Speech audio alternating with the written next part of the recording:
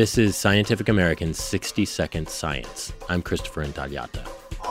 If you go by ticket sales, the most popular film of all time is Gone with the Wind. Frankly, my dear, I don't give a damn. That is adjusting for inflation, by the way.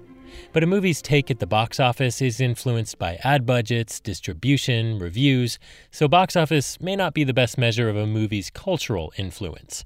To address that question, researchers gave movies the big data treatment by analyzing the complex network of connections among 47,000 movies on the Internet Movie Database, IMDb.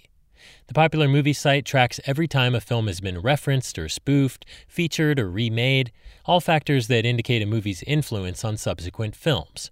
And by analyzing those connections with a handful of algorithms, including Google's PageRank algorithm, the data scientists came up with a new number one. It's another 1939 flick by the same directors as Gone with the Wind, which has been spoofed more than 300 times and referenced by nearly 3,000 movies. Toto? It's The Wizard of Oz. I have a feeling we're not in Kansas anymore.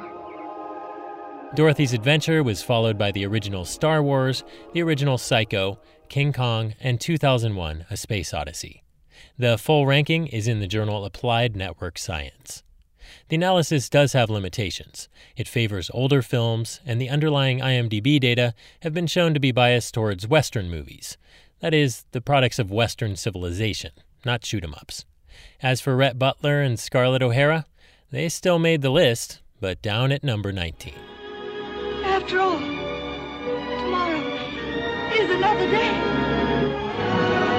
For Scientific American's 60-Second Science, I'm Christopher Intagliata.